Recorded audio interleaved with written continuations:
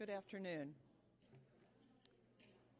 I think we'll go ahead and get started with some of the introductory remarks. My name is Dr. Carol Wysham. I am joined by Dr. Adam Spitz, and we are going to be discussing the individualizing type 2 treatment to address cardiovascular risk and macrovascular complications. I will begin by reviewing some of the data regarding diabetes and cardiovascular disease, as well as some of the newer agents that have been found in clinical trials to lower risk of cardiovascular events. And then Adam will be followed up with a little bit more on how to use your systems to help identify your patients with diabetes and to improve their macrovascular complication rate. These are my disclosures. So we have all been informed that if we have and make comments that are not on label, that we certainly have to identify them. And it's important for you to know that these presentations were our own presentations and that they have been reviewed by an independent party for fair balance. These are our learning objectives. We want to evaluate cardiovascular outcome data of the available anti-diabetic agents to provide cardiovascular risk reduction. Well, I'm going to spend quite some time talking about some updates to the American Diabetes Association's recommendations for anti-hyperglycemic management of patients with diabetes. We're going to look at some of the clinical trial data regarding the effects of some anti-hyperglycemic therapies, especially the newer ones on the treatment of type 2 diabetes. And then again, Adam is going to be talking about implementing the comprehensive patient-centered treatment strategies based upon the latest evidence, and to apply the value-based PCMH, DRP, or DM concepts that support coordinated and multidisciplinary team-based management of type 2 diabetes. All right, so we'll go ahead and get started. So it's no news to anybody here in the room to know that our major concern about costs and frequency of complications in patients with type 2 diabetes is that of macrovascular complications. About 2/3 of the patients with diabetes will ultimately die from this complication. However, as a person in diabetes for over 30 years, I do not want you to forget about the frequency and the impairment in quality of life that occurs with microvascular complications. And we know that good glycemic control is foundational for decreasing the risk of these complications. We know that diabetes increases risk of cardiovascular disease. Basically, if you look down this list, there's a 2 to 5-fold increased risk of almost all of the cardiovascular complications of patients with diabetes. This does not include peripheral vascular disease and the risk for amputations. But one of the things I want to point out is, number one, when a patient with diabetes gets cardiovascular disease, their outcomes are worse. So their risk of a subsequent MI after the first is 2-fold greater than that of a patient without diabetes. And the other is that heart failure is now the number one presentation for cardiac disease in patients with type 2 diabetes, and is something that we have paid very little attention to over time. And I want you to pay more attention to what is coming out about this subject, because we need to be applying as much as we can the evidence that we have for improving our patients, for appropriate screening, which I don't think we have the answer for, but also appropriate treatment to prevent the very dire consequences of heart failure. Now, I want to get this off the table right away, because I know that there are a lot of people who are members of the American College of Physicians. I am.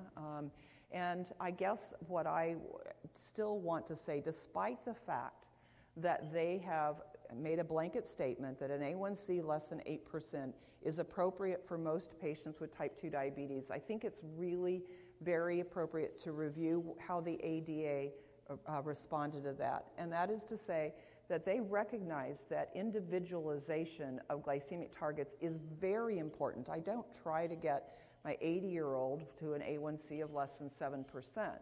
But I also have an extremely large number of patients in my practice who are 40 with their new diagnosis of type 2 diabetes, and I would feel it would be malpractice to subject them to 40 years of hyperglycemia because you didn't think it was worth trying to get their glucose levels lower. So both the ADA and the American Association of Clinical Endocrinologists have their targets, and you can argue about whether it be 7 or less than 6.5. I happen to abide by the evidence-based of the ADA. And but you also need to know that they both adhere to the importance of individualization. And I kind of say a little bit tongue-in-cheek that my A1C target for a patient once they hit 70, assuming they have no complications, is their age divided by 10. And you can say, well, actually that kind of works pretty well. You get up into the 90s and you probably don't need it much greater than less than 9 and keep them asymptomatic. But the reality is we generally try to get the best A1C we can safely get our patients to without undue burden of the treatment to them.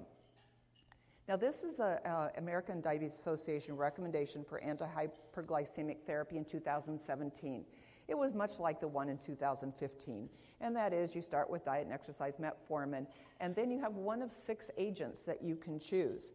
And something I just learned is that these were ranked according to when they became approved by the FDA for treatment. So nothing says that there's any ranking here, and that created a lot of confusion on the part of primary care is how do I make the decision about how to use these agents, which one is best?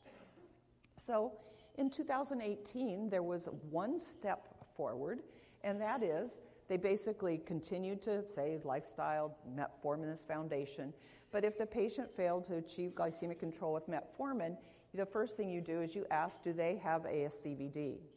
And the answer is yes. Then you use an agent proven to reduce the cardiovascular events in patients with diabetes. And if no, then you use one of the 6 agents that we previously reviewed. One of the things they did add over the 2017 was the importance of a patient-centered approach to use to guide the choice of pharmacologic agents. And considerations include efficacy, hypoglycemia risk, the history of SCVD, the impact on weight, potential side effects, renal effects, delivery method cost, and patient preferences. And I think missing in all of this is this newly recognized complication associated with diabetes, and that is fatty liver disease, and the fact that we can use evidence-based to be more effectively treating those patients. So if we look at all of the cardiovascular outcome trials that were mandated by the FDA since 2008, remember the primary endpoint of all these studies is to prove that the drug is safe, not to prove that it reduces cardiovascular events. And these are all of the outcome trials that have been done up to date. And we're just going to start with the DPP-4 inhibitors, of which 3 have presented. They were all neutral. Now, there was one standout on this study, and that is that the saxagliptin study called the SAVOR study was associated with a 27% increased risk for hospitalization for heart failure. And this was statistically significantly different. Alogliptin had a signal that was not significantly different. Sitagliptin had no signal for increased risk of heart failure.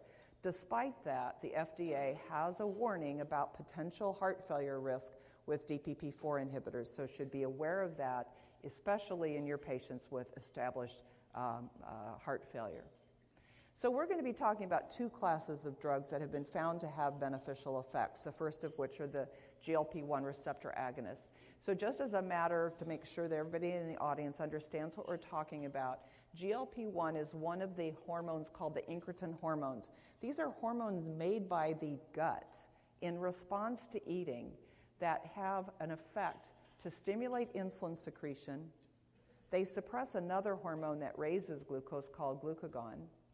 They also have an impact on slowing gastric emptying, so blood sugar doesn't get absorbed or the carbohydrates don't get absorbed as quickly. And finally has an impact on appetite, so it causes the patients to eat less food.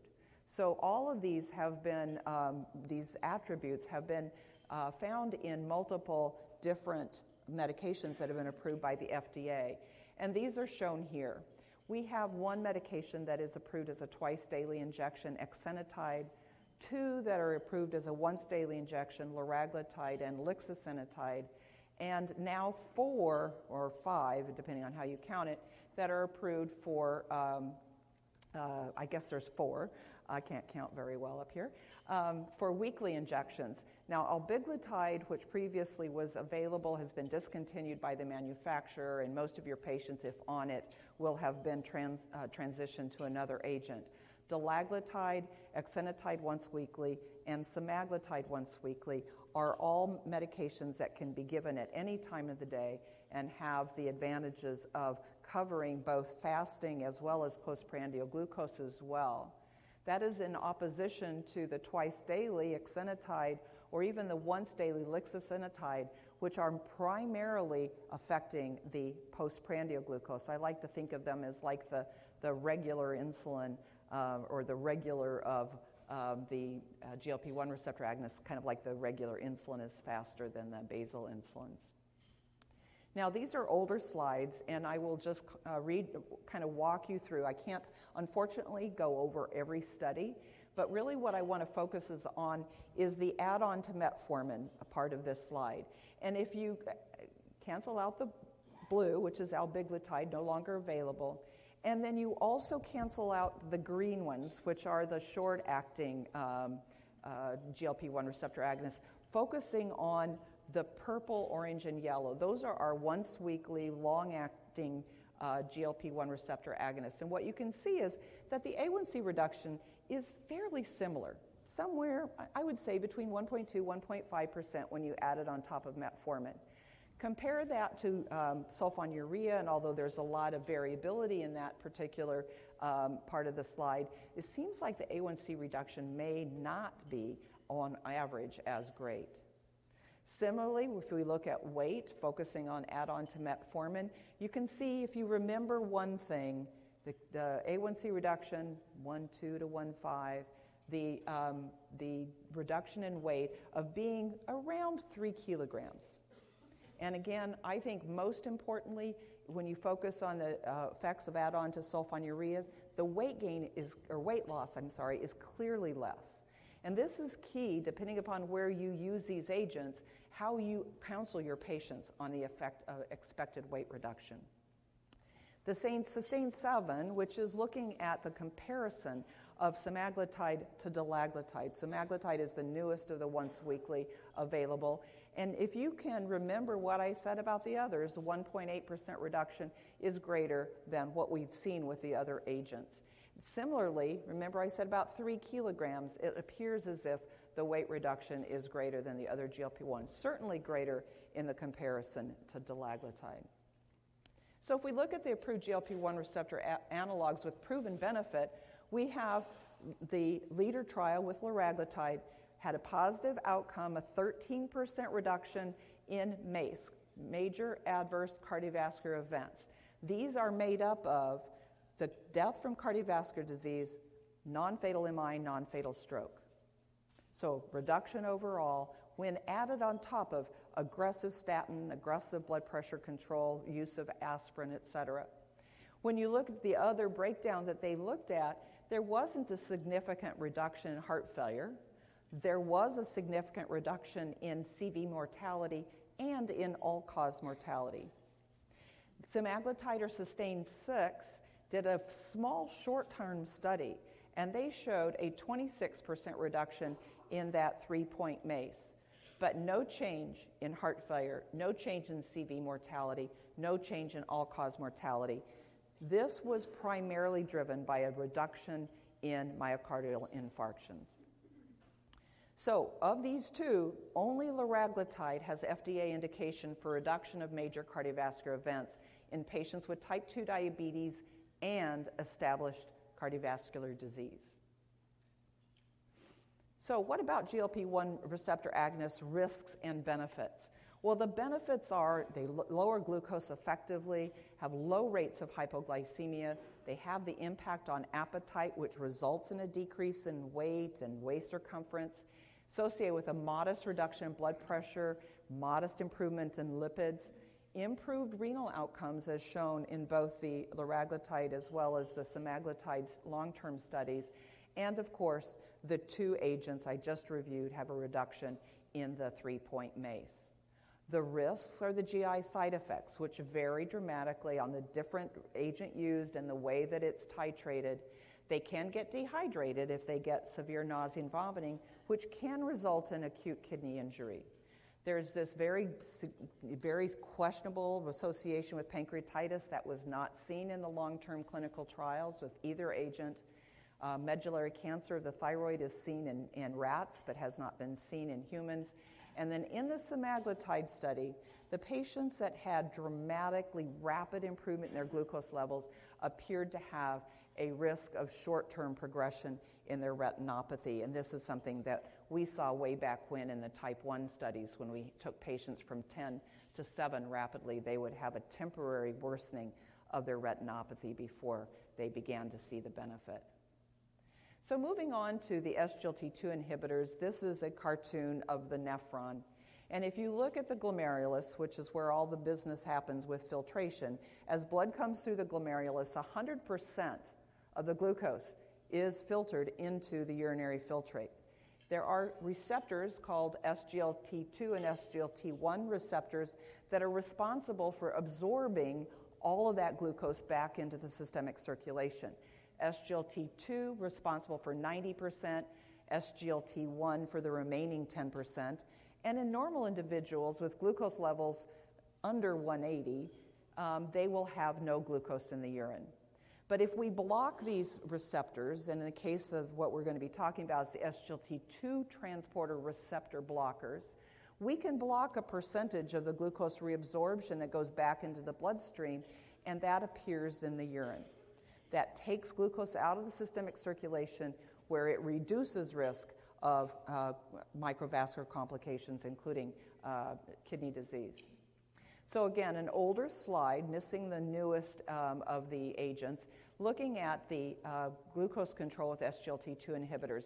Again, really focusing on the center, because that's where we're going to be using it most.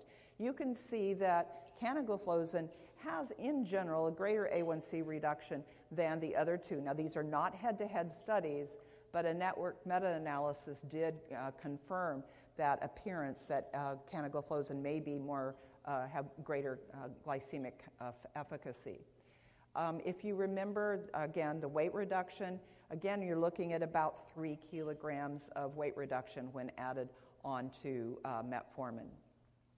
The newest of the SGLT2 inhibitors are ertugliflozin, and this is just one study just showing A1C reduction at the highest dose of about 0.9%, and the reduction in weight of about 1.7 kilograms. So in the same range as the other agents. Now, only 2 of the cardiovascular outcome trials have been reported with the SGLT2 inhibitors, and that's empagliflozin and canagliflozin. And what you can see with empagliflozin is, again, their primary endpoint of 3-point MACE reduction was positive and statistically significantly different at 14%.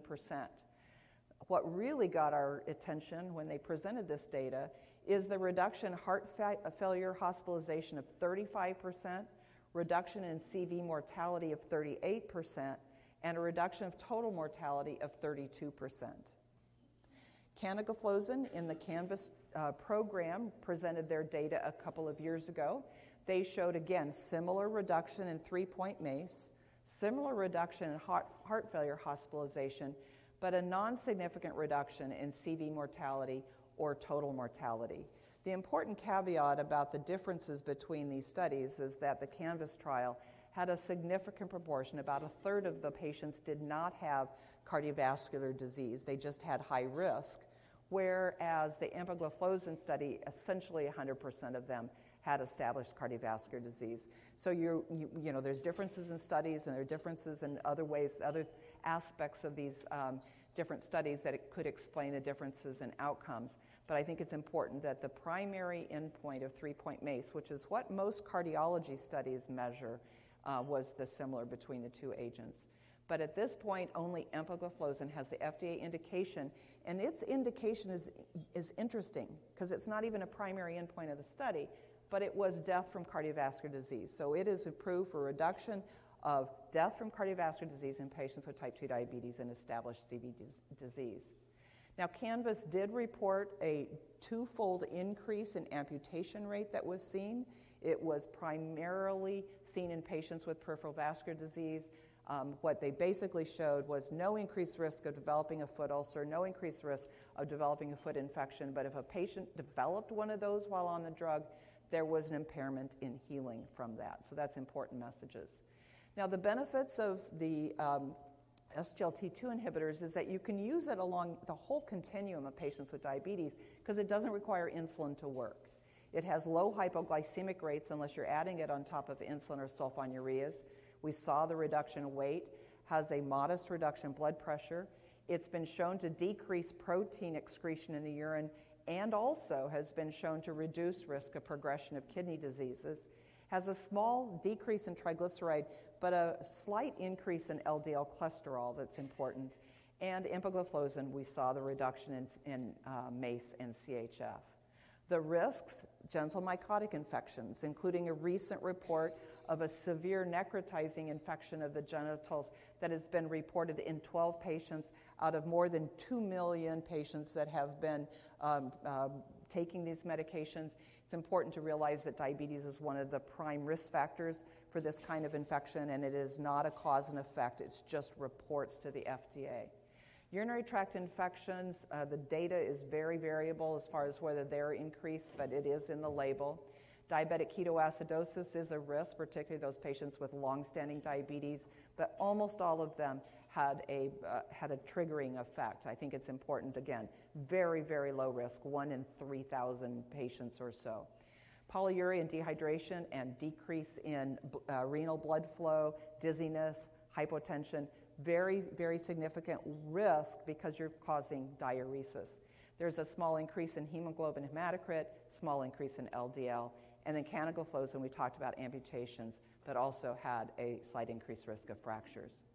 So again, of all the CV trials that have been done, most were neutral. I've shown you the 4 that were positive with liraglutide, semaglutide, empagliflozin, and canagliflozin. So I showed you this slide already. I want to give you a little insight into where we're going. So this is going to probably be presented in its last draft, or not last draft, but final next month at the European Diabetes meetings. And like the last one, again, metformin and lifestyle foundational. But again, like the last one, you asked, does a patient have established cardiovascular disease or heart failure? If they have established cardiovascular disease, you would start them on either a GLP-1 receptor agonist or an SGLT2 inhibitor. And if need be, you would, if possible, add the alternate if they need additional therapy. If they have heart failure, they recommend that you start with an SGLT2 inhibitor, assuming that the kidney function does allow. They do suggest that you could add a GLP-1 receptor agonist, but I showed you the data. They did not, neither of them have been shown to reduce heart failure risk. And then most importantly, you would want to avoid a TZD in this setting. But more importantly, what do you do when they don't have cardiovascular disease? Well, this is something that I think is really helpful. You can take your patient's personal situation, their values, what they're concerned about, and you can put them into silos. If you want to avoid hypoglycemia, you can use SGLT2 inhibitors, GLP-1 receptor agonists, TZDs, or DPP-4 inhibitors. And if they need additional treatment, you would just add the one of the others. With the caveat is there's no indication for a DPP-4 and a GLP-1 together. If you need to address weight loss, and who in our patients doesn't, you would really focus on SGLT2 inhibitors or GLP-1 receptor agonists. And more importantly, most importantly these days, if cost is an issue, a sulfonylurea or a TZD would be your first agent. And if they need additional control, you'd add the opposite. And then finally, if that fails to achieve good glycemic control, you would add NPH insulin. And so that is a really important caveat and a really good message for us on how to get good glycemic control while minimizing the cost of therapy. So we've done a great job at reducing myocardial infarction risk in patients with and without diabetes. Patients without diabetes have had a 32% reduction over the course of the last 20 years, whereas patients with diabetes have had a 67.8% reduction in myocardial infarction. Now, I have to tell you that I have no concept that this is related to glycemic control. This is LDL cholesterol. This is all the things that you folks are doing every day, improving blood pressure, getting them on aspirin, going through your databases, making sure patients have had appropriate preventive care. But it is important, again, to know that we now have, on top of the standard of care, 2 agents that have been proved to reduce risk of cardiovascular disease. And again, use an individualized approach in trying to decide which of these agents to use. If heart failure, choose an SGLT2 inhibitor. If you have renal disease that precludes use of an SGLT2 inhibitor, use liraglutide. And I want to thank you, and I'll pass the program over to Adam. Thank you. Thank you very much. Good afternoon. What I'm going to talk about today is how we utilize the concepts of patient-centered medical home, specialty practice, ADA guidelines, and population health to improve the care of our individual patients with diabetes as well as our populations with diabetes. This is my disclosure. Of course, we've been informed and reviewed to make sure that this is fair and balanced. So you all know this. Huge burden of diabetes, 30 million Americans, almost 10% of the population. More than twice that number has prediabetes, so the future can be tough. The $245 billion a year, you've all heard that figure most likely. That's actually a few years old. We're actually more like about $300 million a year. And much of that money is being spent on cardiac and renal complications. This is a very expensive disease. Our patients with diabetes need comprehensive care, and often they need that care in a hurry. These are some of the challenges that we face, and I'm going to give you the point of view of a practitioner, not the point of view of a population health specialist. I'm going to give you a real feel for what I deal with every day. Resource availability is huge. Cost of care is huge. Fragmentation is why we're here. That's the whole concept of patient-centered medical home, is to lessen fragmentation. The majority of these 30 million persons with diabetes are being cared for by PCPs, and many of them may not be up to date on the latest guidelines. Data management is a tremendous challenge. There is a lot of data, primary care, specialist care, wound center, eye doctor, and you've got to somehow get all of that coordinated. There's a shortage of specialists, there's a shortage of endocrinologists, and that's not changing. Patients taking ownership, I want to stress that. Don't use the phrase like non-compliance. Very often, it's a matter of us providing them with the tools that they need, the education, the skills, the resources that they may or may not have. And we need to develop a trust. And so as a result of all of this, despite the good news that you just heard, many of our persons with diabetes are not meeting their glucose, blood pressure, or lipid targets. We need to do better. Now, many of you here in the audience are much more familiar with these acronyms than I am. This is what it looks like to me. Okay? So, again, I'm going to give you the perspective of somebody who's down there in the trenches. So let's go by way of example. A primary care provider will contact me and say, or put a consult in through our electronic record system, need to see this diabetic urgently. So how do I handle that on the individual patient level? And how do we handle it as a practice on the population level and as a healthcare system? So here's our primary care provider, a little bit freaked out because there's a patient in front of he or she with a blood sugar of 400. So the first thing we do is we have a referral agreement. And if you all were there yesterday when we presented this, you have an idea of what this is. This is a standardization of workflow and of definitions and of responsibilities. So within our system, the referring provider has a choice, routine, emergency, or urgent. And we define what those different levels of urgency mean. And that's their responsibility to triage that.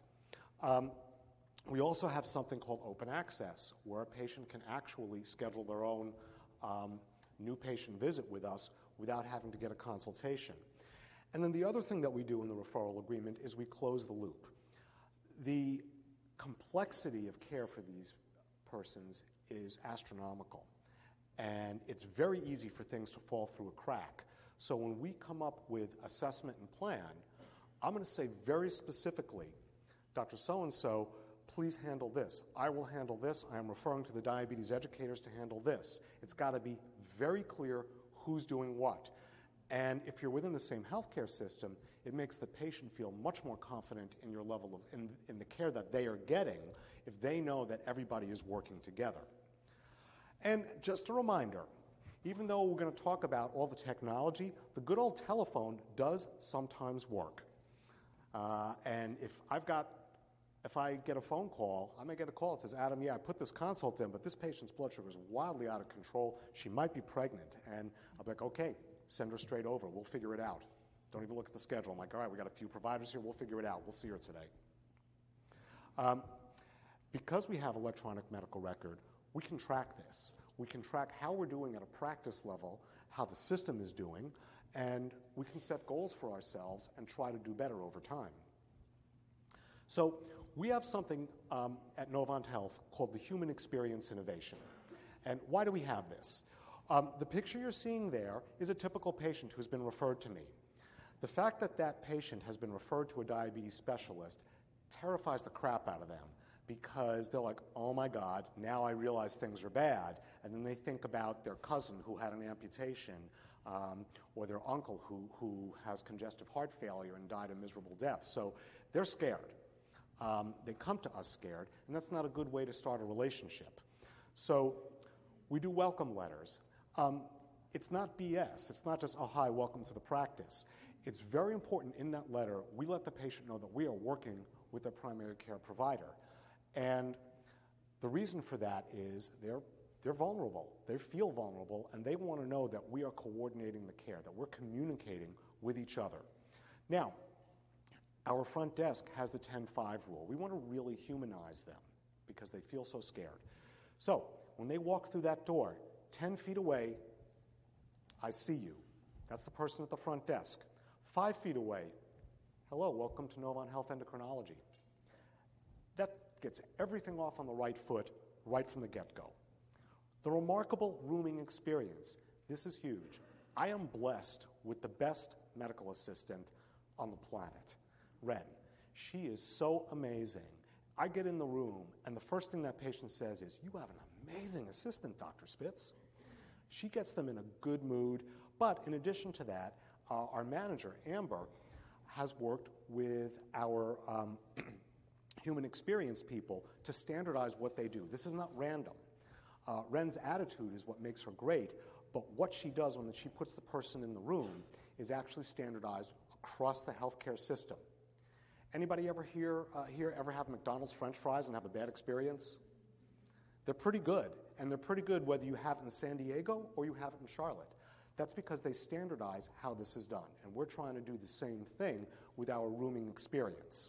How many people here have been to a doctor's office and you're in the waiting room, someone opens the door to the interior of the office and says, Art Vandelay, and you're Art Vandelay, and you feel like you want to crawl into a hole, right? Come on, someone say yes, I know what that feels like. You've got a few people smiling.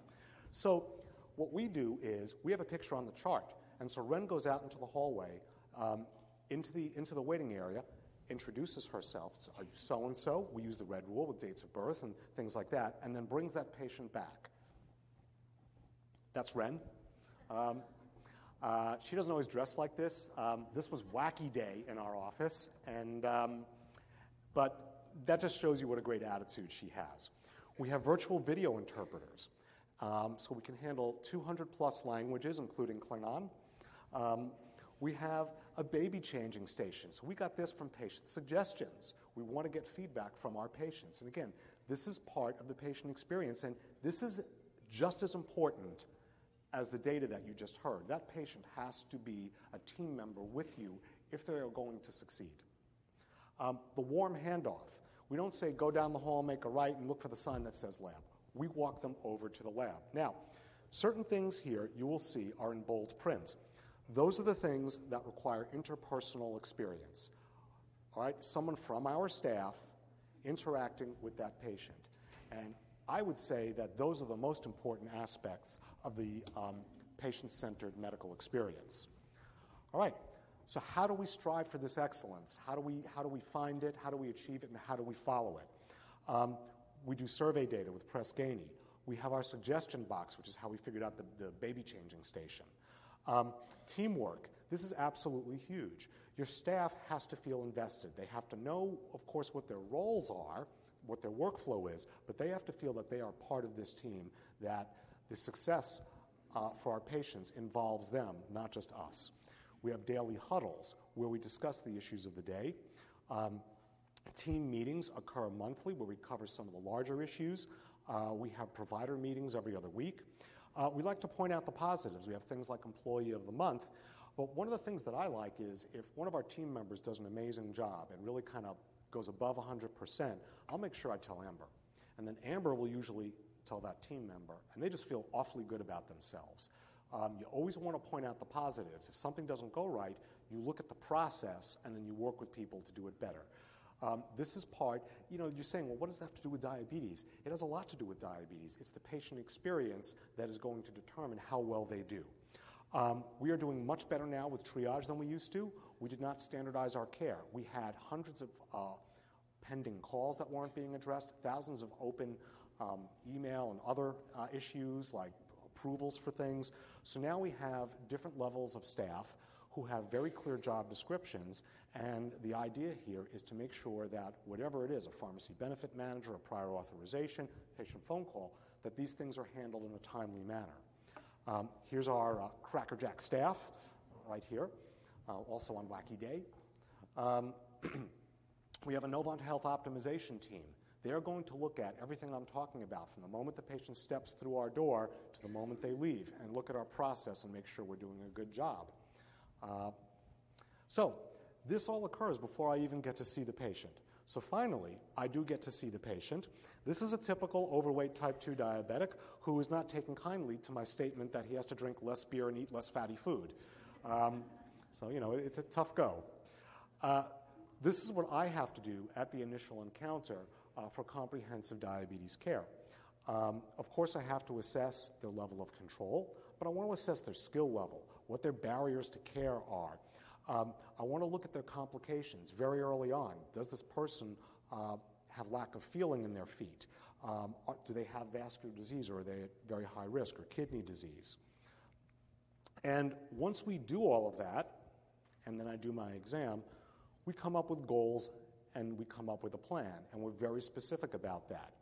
One of the things we do is ask 3 teach back. So once I do a plan, I'm going to print instructions out on the after-visit summary and give that to the patient. Then we're going to discuss it. And then ask 3 teach back is myself or one of my colleagues saying, what is your main problem, and what are you going to do? Why is this important? And you'd be surprised how you think you're being clear with the patient, and then they're still not clear.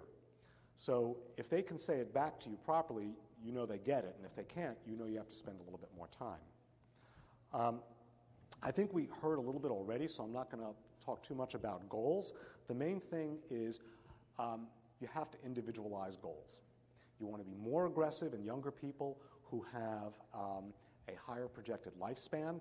You want to be less aggressive with much older patients who have higher comorbidities. Not every older patient, but certainly somebody who has got heart failure and a stroke, you're going to be less aggressive with. And you want to look very hard at hypoglycemia risk and morbidity from hypoglycemia. If you're dealing with a patient who is at a higher risk of dying if they have a low blood sugar, you're going to back off a little bit.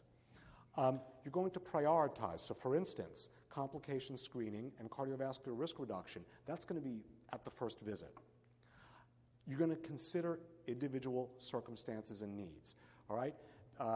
PCMH, remember, patient-centered is at the beginning of that. So I'm going to give you an example. I see a lot of type 1s. I've got a lot of patients on insulin pumps. And I've got one patient who is separating from her husband. She's got 2 young children. She's holding down 2 jobs to pay the bills. Her A1C is in the mid to upper 7s. She's only doing 1 or 2 finger sticks a day, but she's not having frequent or severe lows. And she comes in, I know I'm doing bad, she says. Well, I try to turn that around. I say, you know what? Your diabetes control isn't that bad. You're not having frequent or severe lows. I'd love it if you could, give me 2 finger sticks a day, but you know what?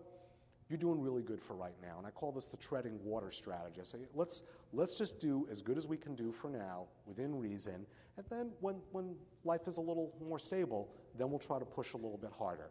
It's very important that the patient not leave your office feeling like a failure. Right? You got to find a positive in something. All right, so now we move on to the team approach, collaborative care, and as you can see, the patient is at the center of that. So I think I've already discussed myself and the primary care provider. Well, we've got the diabetes educator, the pharmacist. We've got other specialists like wound care people, cardiologists, eye doctors.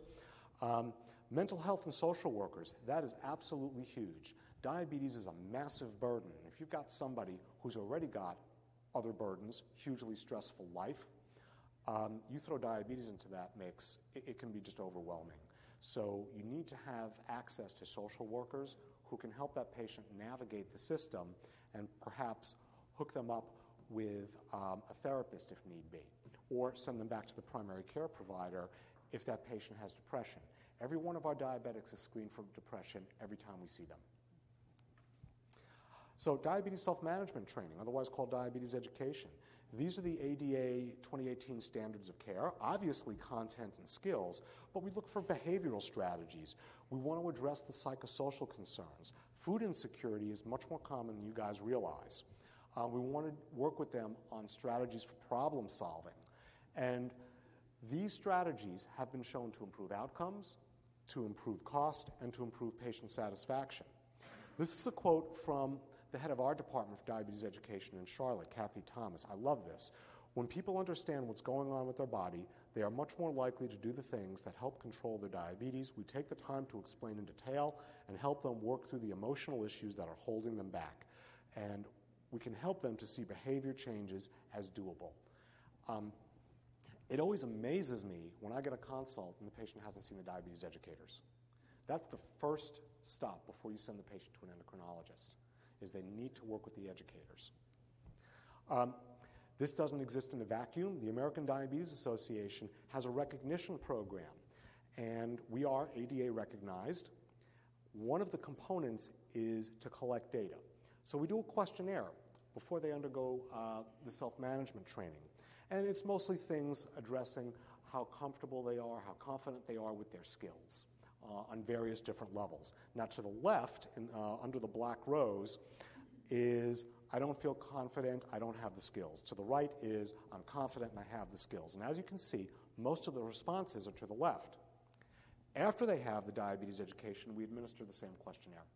And as you can see now, most of the responses are to the right. The patients not only have the skills, but they feel confident that they can apply those skills. While all of this is going on, I'm involving other members of the team. So we have something called care coordinates, and if I'm not sure what drug within a certain drug category is going to be covered, so you heard about, for instance, SGLT2s and GLP-1s, well, what's going to be covered by the insurer? We may or may not get that on the computer system. So I will ask the pharmacist to help out. The cost of the drug is high. What resources does the patient have to lower that cost? If there are insurance issues, if there are social issues, I'm going to get the social worker involved, and they'll see what community resources are available. And if there's a complicated plan, it's like, goodbye, see you in 2 months. What I'm going to do is I'm going to put in a consult request with our diabetes care coordinator nurse. And what they're going to do, well, they'll do what I ask them to do, but usually what I ask them to do is I'll say, look at my plan, please call the patient in a week and make sure that they understand it and that they're following it. So let's get into some of the more technical stuff, which is very fascinating, is how do we manage the information? So health information technology in the context of our patients with diabetes. So you've heard about all the different components of this in the blue, and then we also have things like outside records. About a third of our patients come from outside of the Novant system, and that can be very challenging. We get information from pharmacies, and unfortunately that comes in over faxes. Patient messages, thankfully, that often comes in over the record system, and then we often get outside labs, and we have to integrate all of that in a meaningful way in the electronic health record. It's very challenging. This is what EMR looked like to me when it first started. But over time, I began to embrace the evil and love EMR. So here's how we utilize this with our diabetic patients at the individual and population level. This is one patient.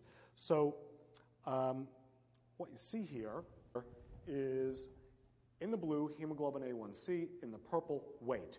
And this is 5 years worth of data. And I'm going to go over this with the patient. I'm going to take the screen and turn it so we can both see it. I want to engage the patient in this. And I'm going to ask them, I'm going to say, you know what? Here's 2014. Your A1C was in the upper sixes. Your weight was down. What was so great about 2014? So it's important that you use this information and technology with the patient, engage them in their care. Now, this is population data. This is our practice. Green is good, red is bad. There's a lot of red here. We're a specialty practice, so obviously we see people with higher A1Cs. We also see patients from outside our health system, which means we often don't get their eye exams or urine proteins. So we can look at this and say, we got to do a better job. Either these patients are not getting their urine protein screened, or we're not documenting the labs that are being faxed over, because if it's faxed over and we put it in the record, that doesn't count.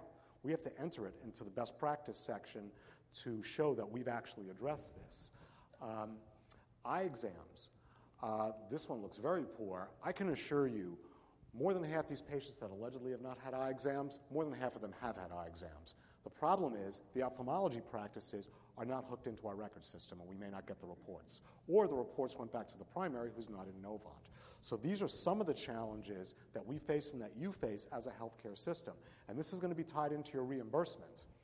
How do we use these pieces of data for advanced payment models?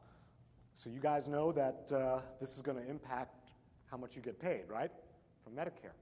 So you've got to get on the stick with this. So part of the problem is going to be how we're going to deal with specialists. We're dealing with the sickest patients. So we don't want to be penalized for that. So here is an example of how we use health information technology with one of my patients. So this is her finger sticks. So I may talk to her and say, you know what? You're having some lows here. What's going on? Are you feeling them? This is her sensor data. And as you can see, this is a really well-controlled patient. She's pregnant, actually. But I'm turning the screen so she can look at it. And her average overnight is 100. And I'm going to say, we'd love to nudge that down. The ADA says we should try to get below 90 overnight. She's not having a lot of lows here. So we can make some changes together. And sometimes those changes may scare the patient, so we'll compromise. Again, patient-centered care. One of the things that we do, where the test practice for our healthcare system, is we are putting that data directly into Epic through a program called Highland. And I don't mean to imply it works great. It doesn't, but we're trying. First of all, we're trying to be green. Because if you look at, and in practice, let's say with 5, 6, 7 providers, all the downloads that you do, and they're all anywhere from 10 to 25 pages, you got a stack like this of paper you've wasted. So we're trying to download directly into Epic, and that's much more efficient. You don't have to scan things, and it's more green, and you can show it to the patient while you're there with the patient in front of you. So I think we talked about engaging the patients. So let's talk a little bit about value-based care model and how we utilize that in our practice. So this has all the acronyms that you've heard of. It all started in 2015 with the passage of MACRA. And there are some core components that you need to address. Quality, using EHR, resource utilization, so cost of care is going to come into play. And then ultimately practice improvements, how you make changes based on the deficiencies that you have. So on the population health model, this is where you can hit the low-hanging fruit. So what we do at Novant is these care coordinates that I mentioned before, they're going to look at criteria based on HEDIS. So they're going to look things like high A1Cs or hasn't had an eye exam, hasn't had a foot exam, and they're going to contact those patients. They can make direct referrals to an ophthalmologist, or they can contact the primary care provider and say, hey, make an appointment, get that patient in. She hasn't had her foot exam, she hasn't had her urine protein checked. And at the Joslin Center for Diabetes, they showed that if you use that risk stratification model and you mine the data and you hit the highest risk patients, you can actually lower the cost of care and improve the level of care overall. And that is what we're trying to do as a healthcare system. So we've talked about how technology is great. This is some of the technology that our patients wear. That's an insulin pump. Above the insulin pump, by the ribs there, that's a glucose sensor. And actually, more of our type 2s are wearing those. Medicare covers Dexcom now. There's a much less expensive one called Libre that a lot of our patients are wearing. And of course, we've got our health information technology. The problem is they don't always communicate so well. So data integration is one of the challenges that we are working on. Using that data to identify higher risk patients, we're starting to do that. We're trying to be proactive so we can find patients who maybe have a positive urine protein, but they don't have renal failure yet. We'll get on them, get their blood pressures down, get their blood sugars down, get them on an ACE inhibitor or ARB to prevent the end-stage complication. So we want to be proactive. You need to recognize that not all of your patients are tech savvy, and you still do need the human touch, the human voice with many of them. So for those who use email, we have the secure patient portal. We call that MyChart. And a big feather in our cap is that we've got 80-something% of our patients are on MyChart. That's huge. And our patients love it because they don't have to go through the wacky phone system. Obviously, send messages, but there's much more with diabetes management. We can enter data in MyChart into a glucose flow sheet. We can do downloads directly in MyChart. So here's an example. So this is the MyChart glucose flow sheet. This looks just like a logbook, and that's the point. And one of the things that I can do is I can use the computer to prompt myself to check it every week. And then if no data is entered, I can contact the patient and say, enter the data, what's wrong? And sometimes you find out things you never dreamed of. Oh, I'm not checking. I lost my insurance. So this is a good way to keep up with your patients. This is email data. I want to give a shout out to my patient. Her name is Gina. She's been my patient for 20 years. And there were so many challenges when we first got onto EMR that integrating diabetes data wasn't at the top of the list. And I kept bugging the physician leaders with this, and they are great. Dr. Alexanian, Dr. Connolly are wonderful, but it was not high up on the list some years back. And so Gina figured out how to download her pump and sensor at home, which we already knew, but then she figured out how to convert that data into a PDF and then attach it to a MyChart message. And she sells Mary Kay. So for all those six-figure, highfalutin IT, physician IT leaders, this woman sells Mary Kay, and she figured this out. So this is a download of a sensor. This is basically a virtual visit. All right? Our patients don't have time to come back 4 weeks later after we've made a change. The copays are often humongous. I'm a specialist. I don't understand why, if insurers don't charge a patient a copay to see an obstetrician, if it's a woman, why should they charge a type 1 diabetic a copay to see me? But that's the way it is. So this is a virtual visit. And I'm going to look at this, and I'm going to say, what's going on here at like 11 o'clock at night, Gina? And we'll do it over the electronic record system, and then we'll make some changes. And all of this is completely within the patient's chart. It's documented. And that's really, really important, because first of all, you can actually bill for interpreting a sensor download, and insurance usually covers it. You got to have that documentation. Otherwise, you're screwed. And more important, when I see her again, I'm going to want to know what happened, and I'm not going to remember everything. So the bottom line here is that if we apply diabetes standards of care, if we applied the components of patient-centered medical home, patient-centered specialty practice, we can do a team-oriented approach with the patient at the center of that team. We can improve the diabetes care of that patient. We can improve the diabetes care of the population. We can improve their overall health, and we can lower costs. Thank you very much. All right. And I think that brings us to our conclusion. Thank you very much for your attention, and we'll take your questions. Okay. we have time for questions? Well, we'll be here. Yes. Thank you for the presentation. Would you or your colleagues be able to answer how you got 80% of people on my chart? Amber? Come on, Amber. At the time of check-in, our patients are given an access code by our clerical team members, and then they're either a lot of times we are having them when they're waiting in exam rooms.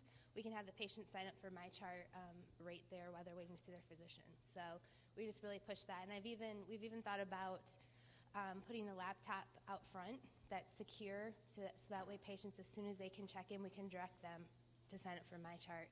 I think it is a system. I think everybody has experienced how crappy it is to call a doctor's office. And it really, from my perspective, I push the patients and I just say, look, this is so much better. You can email me directly. You don't have to go through the phone system, and it doesn't take too much arm twisting. I just don't Even take as no a for an system, answer. we're higher than 80%. I don't know the exact number, but I know as a system, there's a lot of functionalities that they do as soon as the patients check in. Well, thank you very much. I know we've kind of hit our time limit here, and we finished exactly on time.